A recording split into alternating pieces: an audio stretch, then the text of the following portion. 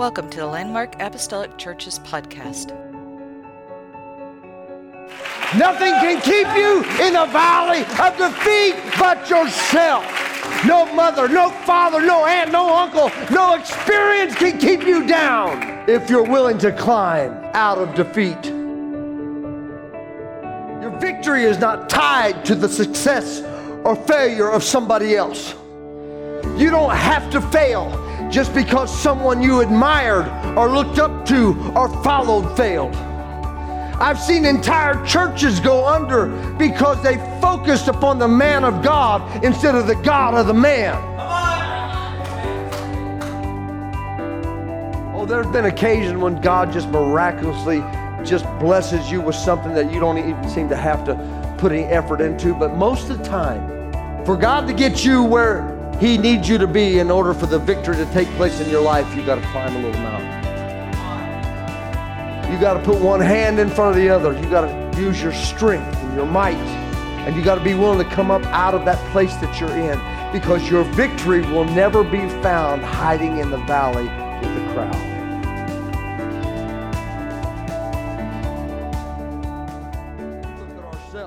And we consider ourselves as insignificant and small and of immaterial.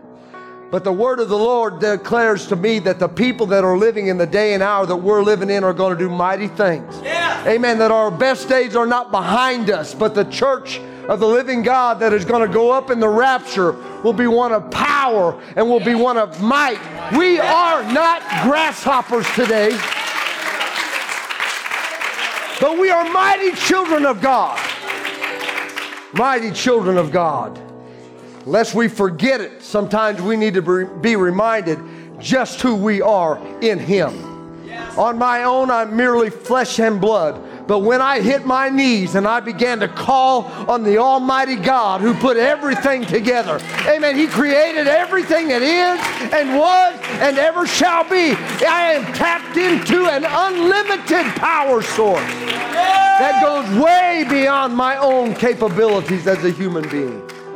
And my finiteness turns into infinity. Praise God. 1 Samuel chapter 14, verse 6. Telling of the story of a man by the name of Jonathan. Jonathan is the king's son. Saul, the first king of Israel, voted in, appointed by Samuel, chosen. They wanted to be like other nations. And so God said, fine, that's what you want, that's what you get. So they got Saul, and everything started out real good with Saul. Saul was a humble man. He was a good man. He was a godly man. But somewhere along the line, Saul fell off the way. Saul got wrapped up in his own power and his own prestige, and he began to seek after things that were not godly, and he began to get his advice from places that were not godly. But he had a son whose name was Jonathan, and Jonathan was best friends to another soon-to-be king named David. He was simply a shepherd's boy at this time. But there was a friendship that had developed there. David's not really a part of this story. But you'll find in this story that I'm about ready to account to you this morning, where Saul is now backslidden. He's no longer serving God. Oh, he's got on the outskirts the appearances of certain things. He still communicates with the prophet Samuel, but Samuel's very upset with him. As a matter of fact, Saul has led his men into a terrible place. And he's there, and they're licking their wounds because they've been defeated, they've been beaten, they're broken down. They're without any kind of weaponry except for a couple swords that Saul and Jonathan had, and the rest of them, I don't know what they were fighting with. Maybe pitchforks and who knows. I don't know what they had. Doesn't tell us what they had, but it basically lets us to know that the only two swords out of 600 men was owned by Jonathan and Saul. Jonathan is there with his father. He's there with the 600 other men that have followed his father into this battlefield. And they're scared half to death because they've been beaten. Jonathan sat around long enough, and that brings us to this place where Jonathan said, I've had enough. I've had enough of sitting here with a bunch of losers. I've had enough of following a man that's lost the anointing. I've had enough of sitting here wondering if we're going to live or die. I am going to see what God will do. And in verse number 6, he says to the young man that bare his armor, come and let us go over unto the garrison of these uncircumcised. It may be that the Lord will work for us. He says, I don't know what God's going to do. This is what he says to his armor bearer. I don't know if God will come through or not. Maybe God will just give us the miracle that we're looking for. But I'm tired of sitting here doing nothing. And he says this, he makes this statement of faith. He says, for there is no restraint to the Lord to save by many or by few. In other words, Jonathan says, I don't know if he will or not, but I know he can. And his armor bearer said unto him, do all that is in thine heart.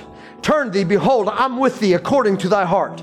Every pastor, not just pastor, every person needs a friend like this in your life.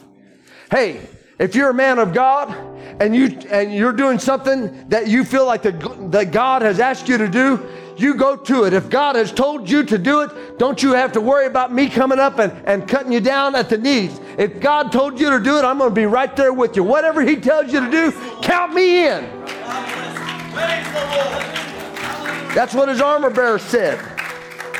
He said, whatever you're thinking, whatever's in your heart, I'm with thee. Then said Jonathan, behold, we'll pass over unto these men, and we'll discover ourselves unto them. And if they say to us, wait until we come to you, then we'll stand in our place and we'll not go up to them. But if they say, come on up here, then we will go up, for the Lord hath delivered them into our hand, and this shall be a sign unto us. He's not going off just half-cocked saying, you know what, I'm just going to do it whether God's in it or not. He says, I want to know that the Lord is with us. There's nothing wrong with asking God to give you a little bit of a sign of something, especially if it's not in his word and you don't know exactly. It's okay for you to say, God, are you going to bless this or not? It's okay to step back and say, God, are you in this or not? And if you don't hear from God, you better stay where you're at.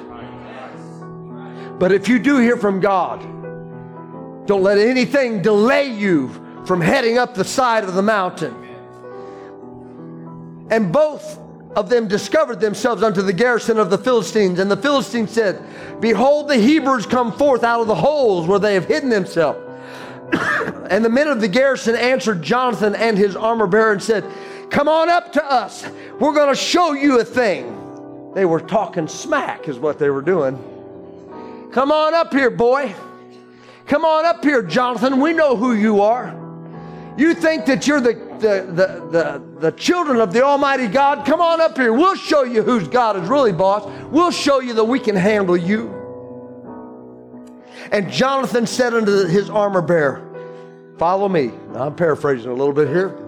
He said, follow me, for the Lord hath delivered them into the hand of Israel. And I want you to key in on this next verse. And Jonathan climbed up upon his hands and upon his feet, and his armor bearer after him.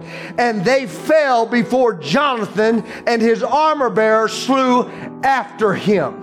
I've come to preach to somebody for just a little while this morning. If you feel like you're sitting in a place of defeat today, if you fought the same old battle over and over again, maybe you've been following some people and they've let you down. Maybe you're in a place where you feel defeated. Today, you've come to this service and the Lord has told me to tell you it's time for you to climb on up out of defeat, for today, victory is well within your grasp if you will simply obey the word of the Lord. I just want to preach climbing out of defeat. You may be seated today. Now, I'm not a sore loser. I know what it is to lose. I don't like to lose, though. Does anybody in here enjoy losing? Yay, I lost, you know. You're sitting down at the Super Bowl and your team loses and you get up and shout a defeat dance. There's no such thing as a defeat dance. There's only victory dances. Amen. We don't like to lose. It's a part of our human nature. We like to win. We like to be victorious. And I don't like to lose. I never have liked to lose. And as a kid, the funny thing about it is I did a lot of losing. I wasn't a very big kid. I was never the biggest in the neighborhood. I never was the strongest in the neighborhood. I was never the fastest in the neighborhood. I was simply the best looking in the neighborhood. I was hoping you'd laugh. Of course, I'm being silly. No comments from the peanut gallery out there. I watched as others won. I had the fortunate circumstances of life to have a best friend who was very athletic. And Ronnie was always, he was just built, strong. He was fast. He was a little bit older than me, We'd go out in the sunshine and his skin would turn a bronze color and I would just turn red and peel, Ronnie had the cool hair that I tried to get my mom to mimic his haircut, and his always looked cool on him. Mine looked like you put a bowl over my head and trimmed around the bowl, and that's what I got out of it, and I could just never quite measure up. If we were in a race, Ronnie would always beat me. If we were pole vaulting, Ronnie would always go a little bit higher than me. If we were out wrestling, Ronnie always could pin me. So I got lost a lot as far as being a kid went, but I never gave up. I watched as all my friends brought home medals. Amen. I watched as they ran the races and they would be at the finish line when I'd come huffing and puffing across the last line. I would finish, but I'd be right back there the next time letting them beat me again. I was good for their ego. I made my friends look better than they actually were. Now, I don't want you for a moment to think that I begrudged them of their moment of glory. I was never that kid that went around, I lost, or threw the Monopoly game, across the room, or, punched my cousin in the nose, because he won. I never was the bad loser. I was never that kind of a kid. I could handle losing. I didn't throw tantrums and I didn't sulk. I just wanted to know what it felt like to win every once in a while. I know that in today's society, we've come to a place where we don't want anybody's feelings to get hurt. Feelings matter more than reality. I may make some of you mad. I hope I don't. That's my intention, but I got a feeling that most of you feel the same way that I feel. We've gotten to the place where we hand out prizes to people that don't even deserve prizes. They get golds and medals and trophies just for showing up at something. And we teach kids how to play ball, but we don't want to keep score anymore. We don't want anybody to feel bad when they walk away. They might not come back and play ball anymore. And we don't count strikes anymore. And we don't call them out. If they just bunt it, we let them run all the way around the bases till they make it all the way back to home plate. And we clap their hands like they did something great. And they walk away thinking there's some kind of the next superstar for the Major League Baseball, when in reality, they can't even do nothing out there on the field. We're teaching losers to feel like winners. Oh, boy. Oh, boy.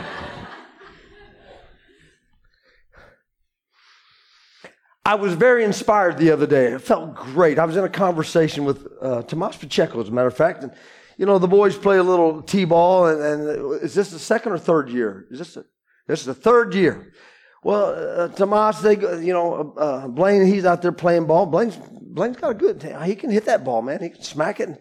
And watched a few games of his in the last couple of years, and it's pretty impressive, watching this little 4 and 5 year old kid get out there and whack that ball. And so Tomas was at the game, and he was helping out a lot of different times, and they'd have him help coach. Well, this year they asked him, hey, would you mind coaching one of the teams? He's like, I don't know. I'm not so sure about that, And so they called him and they asked him again, and they just kind of kept on asking him. And he said, okay, here's the deal. He wasn't real impressed with the way everything was run. There's a little competitive nature in this man, in case you don't know it. And he said, if I coach, if you want me to coach, I'm going to coach it in a way where I teach the boys how to play. I'm going to tell them, show them how to hit the ball. They're going to learn the fundamentals, and we're going to try to win. I don't want to lose. And then he named out another team that he'd really like to beat, It's another competitive team. And I thought, you know what? If my wife and I had another kid, No, this is not me breaking any special news or anything like that. But if we had another kid, I'd want him to coach my kid. Because I want my kid to understand and be able to deal with the fact that sometimes you don't always win. But when you do lose, you don't treat it like you won. You treat it as a learning experience to get better. If you treat a loser like he's a winner, what's to ever make him want to be anything more than a loser? It's easy to lose. Anybody can lose. I can lose. You don't have to be great to lose. Man, when I was a kid, back in my day,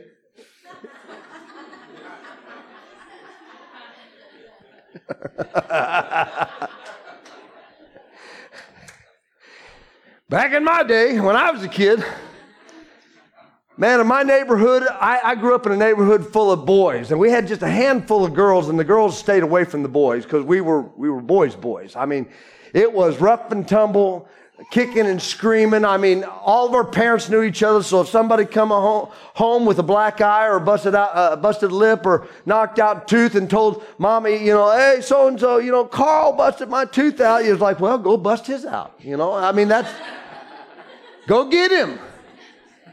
And at the end of the day, we all loved each other. I mean, it was a neighborhood. It was that old family type neighborhood.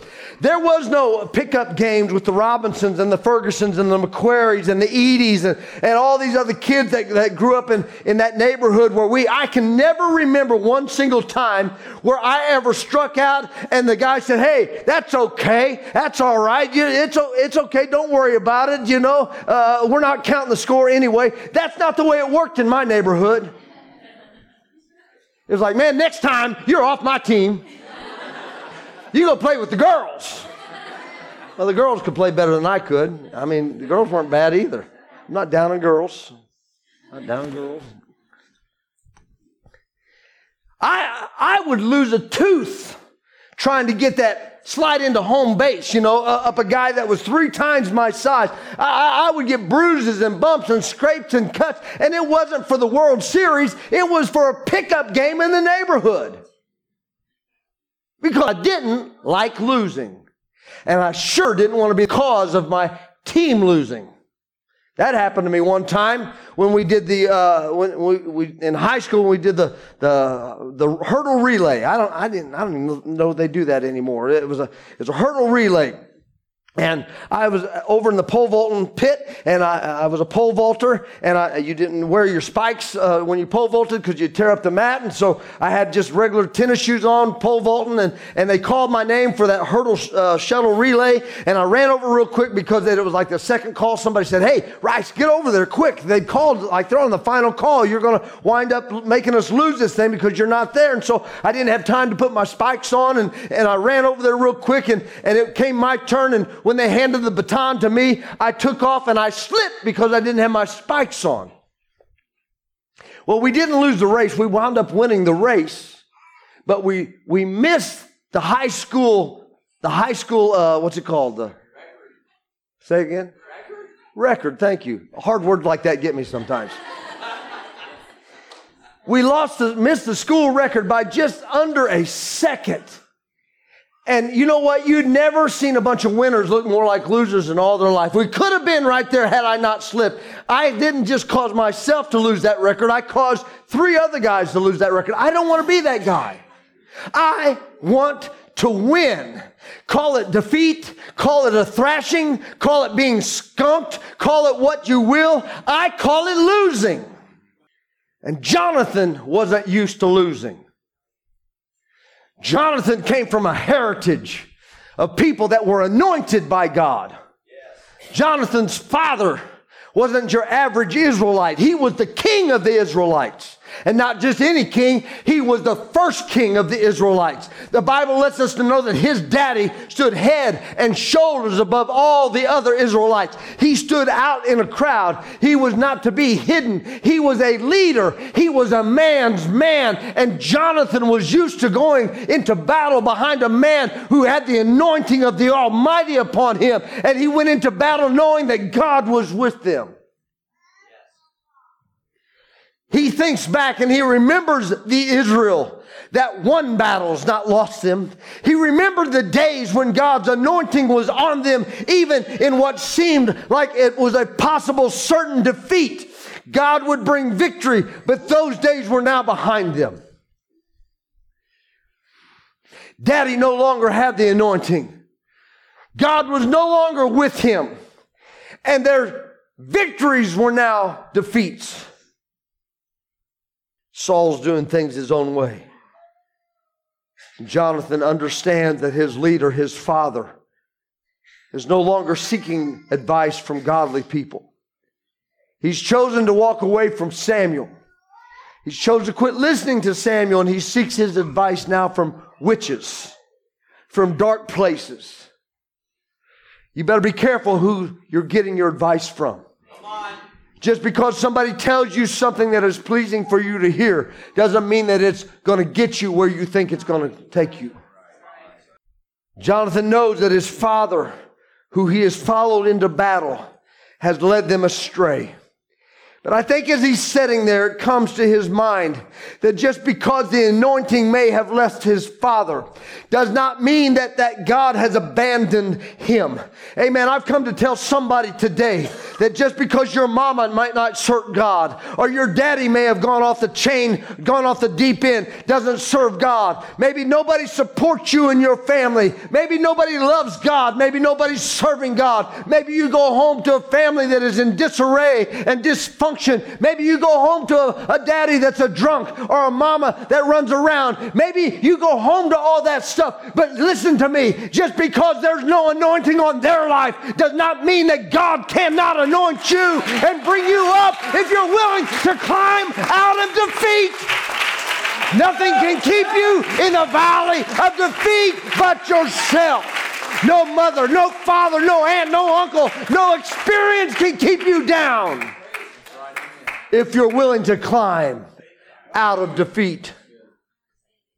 Your victory is not tied to the success or failure of somebody else. You don't have to fail just because someone you admired or looked up to or followed failed. I've seen entire churches go under because they focused upon the man of God instead of the God of the man. Don't you ever look to me and think I got all your answers. I bleed when you cut me. I'm as human as the next person is. God has simply allowed me and brought me to a place of leadership in His kingdom. But don't you ever set me up and think that the Pastor Rice is God. I am not God. God is God, and I follow Him. So if you'll follow me as I follow Christ, we'll be okay. But if I ever steer wrong, you don't follow me into more wrongdoing. You follow God.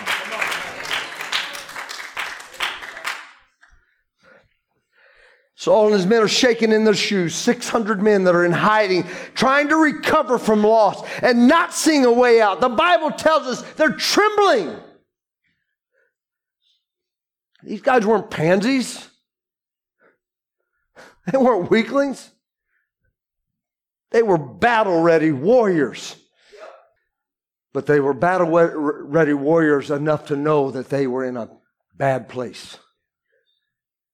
It's one thing to be brave, and it's another thing to know that you're going to die.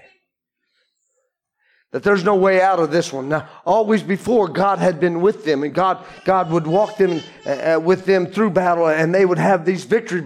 But they were smart enough to know that God wasn't in this. Their fear was not from the battle. Their fear was from the lack of the anointing that they felt was on their leader. They understood that God no longer worked on their behalf.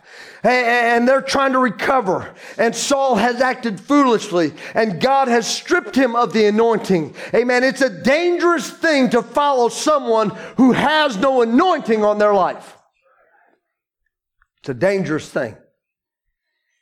Jonathan knew it, and he said, enough. Enough. The one I follow may have lost the anointing, but I still know what God is capable of when He is willing to use a vessel. Yes. Jonathan said, follow me, armor bearer. It just might be that God would choose to use us as his vessel for victory. I'm not following my father anymore because my father's not following God anymore. And if the one that you're following ever stops following God, it's time for a departure to take place. Don't you let anything, I don't care how much you admire them, I don't care how well they can speak or preach or how charismatic they may be, if they start going off the chain in some other direction, preaching some other doctrine, you stick to what you know is right. You find somebody that will preach it to you. They may seem to be anointed for a while. Even Saul was anointed for a while, even though he was disobeying, but that anointing will soon be gone. And when the anointing is gone, the miraculous power of God is gone. How does he conquer an enemy that 600 fighting men are afraid to face? Hear me right here. He grabs a prayer partner. He says, you know what? I got an idea. You may think I'm crazy. And the prayer partner said, no, you're not crazy. Tell me what your idea is. His armor bearer already is sold out to Jonathan. His armor bearer already trusts him. He explicitly puts his confidence and his faith in Jonathan, more so than I think he does even Jonathan's father. And that's why he's willing to go off with Jonathan on a venture that has not been commandeered by the king. The king has no knowledge that his son and his son's armor bearer are about ready to take off on their own. He finds himself a partner, a prayer partner who's willing to climb a mountain with him.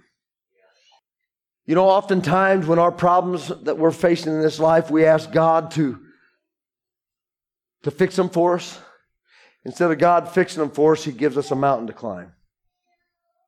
Think about it. Oh, there have been occasions when God just miraculously just blesses you with something that you don't even seem to have to put any effort into. But most of the time, for God to get you where He needs you to be in order for the victory to take place in your life, you've got to climb a little mountain. You got to put one hand in front of the other. You got to use your strength and your might. And you got to be willing to come up out of that place that you're in, because your victory will never be found hiding in the valley with the crowd. Your victory will be found with a prayer partner who's willing to climb with you up the mountain. Who's willing to fight the enemy that you're going to face when you get there. Who believes enough in you and the God that you serve and the anointing that is on you to believe that, hey, it looks crazy. I know this isn't what the king is calling for us to do, but you know what? If we're going to sit here and die anyway, we might as well see if God might do something for us. Who believes in you enough to follow you and walk with you up the mountainside to where the battle is raging. You'll die if all you want to do is sit with the unanointed and talk about how hopeless things seem to be. I've been rather frustrated lately with the state of our state. Some of the decisions that are made for us. Some of the mindsets and things that are coming down the pike. And I'll be quite honest with you. If I could take every last single one of you, put you in my pocket, we'd take this church across the river.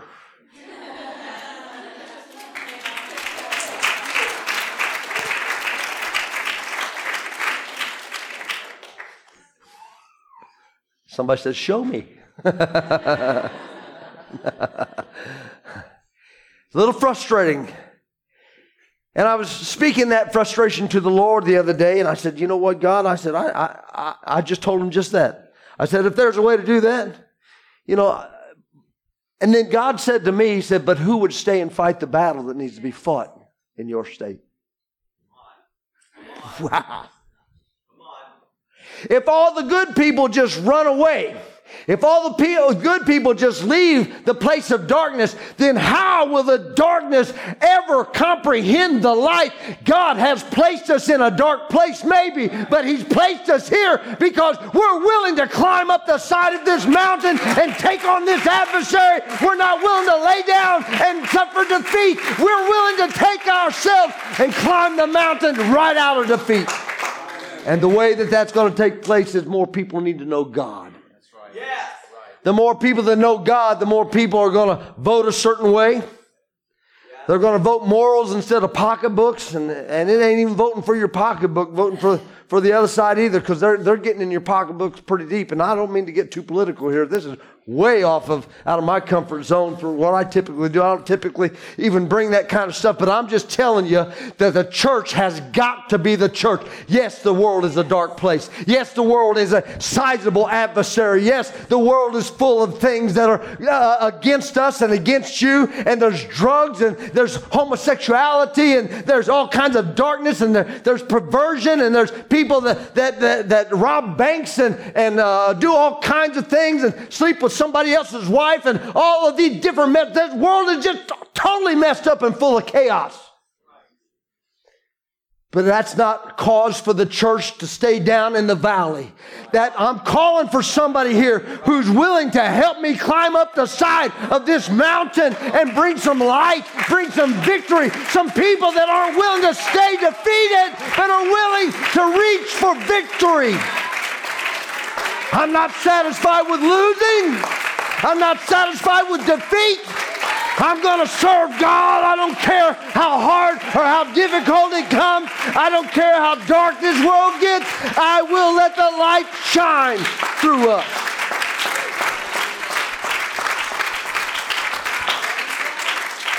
Praise God. You may be seated today as our music comes. Don't sit with the unanointed. Don't focus on how hopeless everything is.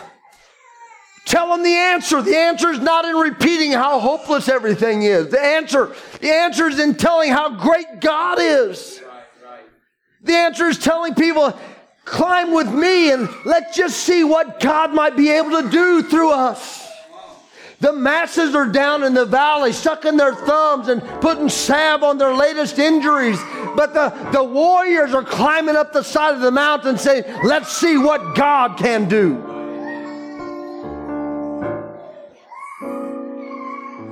If you can find somebody who's willing to help you climb, if you can find somebody who's willing to carry some armor, it gets heavy sometimes. If you can find someone who's willing to come into total agreement with you and say, I believe in the same thing that you believe in, then you can climb right out of defeat. You don't have to stay in that place. You don't have to remain defeated. You can know what victory feels like. You know, I've been inspired the last 2 weeks as I've watched this front row come alive right down here. Last week, whew, man, there was a power that started right over here in this front section right here. Amen. I saw Sister Lydia began to let the Lord touch and anoint her, and then it spread from one to the other. And before long, all these young ladies were dancing, and the Spirit began to move on them, and then it began to move on others, and God did a great thing. That is how we have our victory. We don't get our victory with weapons and guns. We don't get our victory the same way that the world gets. It's not an atomic reaction that's going to bring victory. It's falling on our knees. It's shouting and worshiping and praising God with all of our being that's going to bring victory. So as a kid, when I finally got tired of losing, I didn't give up, I stood up. It'll have been easy for me to say, you know what? I'm not going to come out and play any more ball. I'm going to stay in here and play ball on my video games. Virtual reality is so much easier. I can win with my thumbs. I can run really fast with my thumbs. It'd have been easy for me to just say, you know what? I'm a loser. Everybody knows a loser, and I know I'm a loser. But I didn't give up. I stood up. I stood up to losing. I decided I didn't want to lose anymore. I fought back, and I kept pushing myself. With every loss, I'd just get up and I'd try again. We played football in the Robinson Yard one time, and I was the littlest guy out there. Man, that knee came back and smacked me square in the nose so hard. And you know what I did? I got up. They said, "Oh, are you okay?" I said, "I'm fine." I wiped the blood off my face. I said, "Let's go."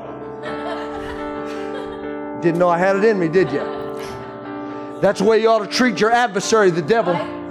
Hey, you may get knocked down. You might get kicked in the teeth every once in a while. And you got one or two choices. You can just give up and say, "I guess I'm going to lose this." Or you can stand up and say, "Is that all you got? You think you beat me? You think you've defeated me? It's going to take a whole lot more than that to knock me out of this game."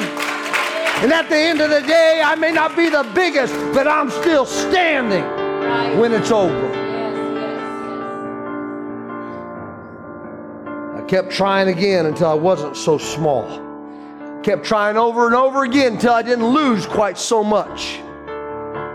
Our town had something called the Junior Olympics.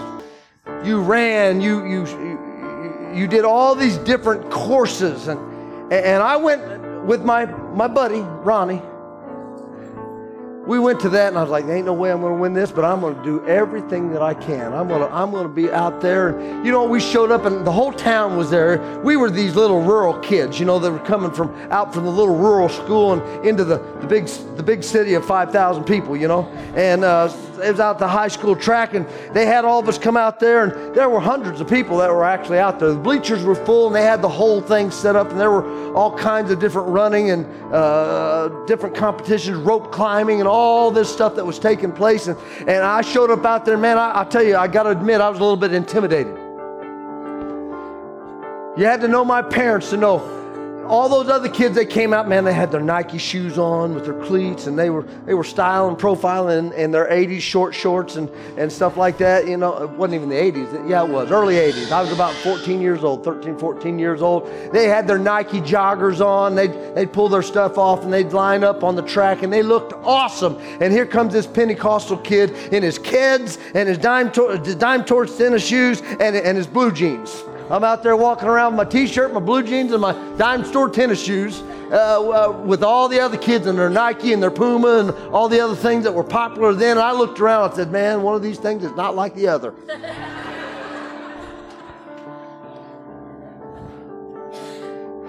You know what I found out?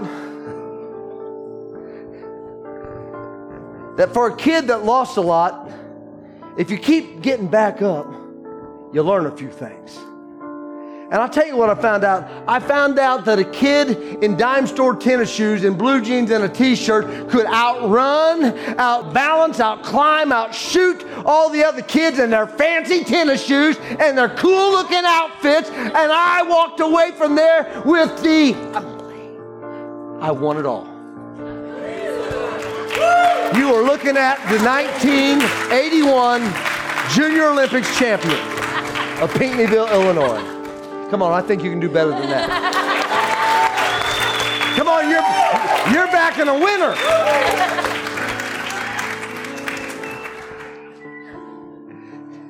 You know what I told my kid? Especially Landon, because he had a little bit of a tough time losing, didn't he, back then? He didn't even like to lose at hot potato. We got a video that I will blackmail him with one of these days of him playing hot potato at a birthday game, and he swears up and down. I didn't have it. I'd given it to her. He did not like to lose. Throwing that 3-pound potato at his cousin who he loved just to get it out of his lap. Should have brought it.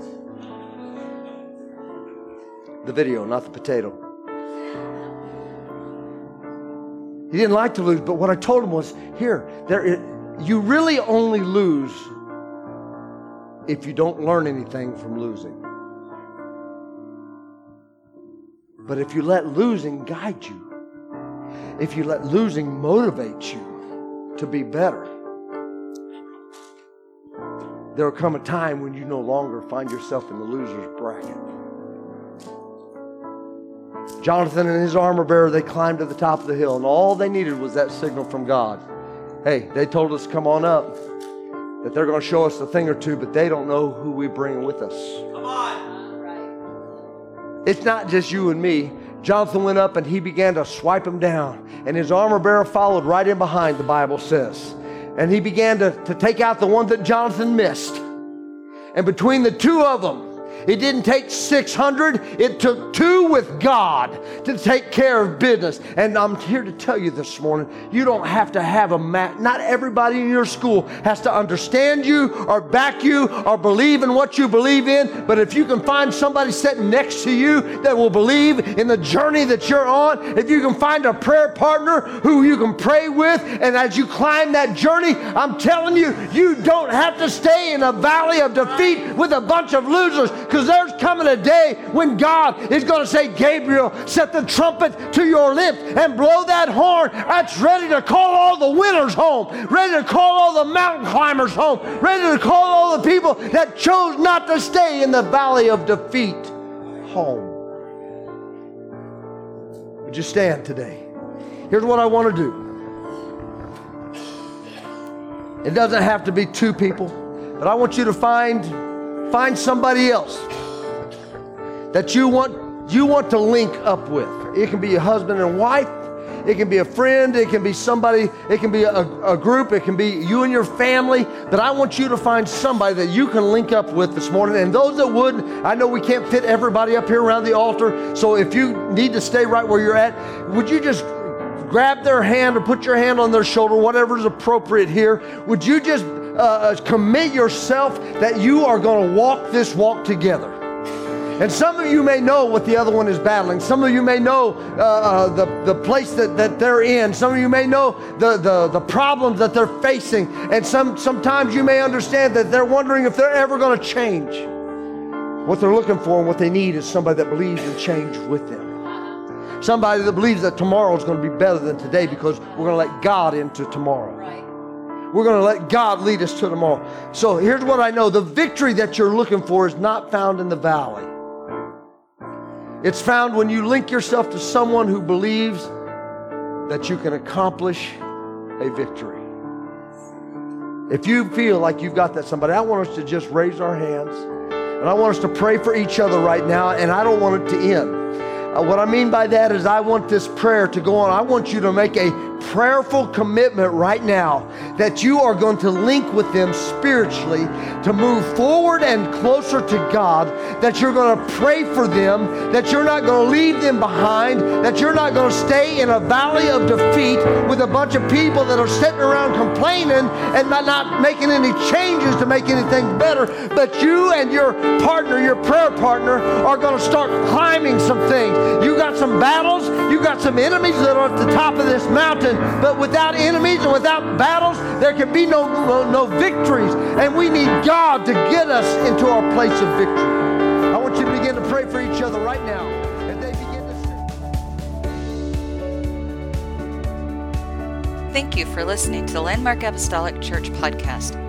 You can follow this podcast for more great episodes from the Landmark family. If you are ever in our area, our doors are open on Sundays at 10 a.m. and Wednesday at 7 p.m. Thank you once again for listening to the Landmark Apostolic Church's podcast. God bless.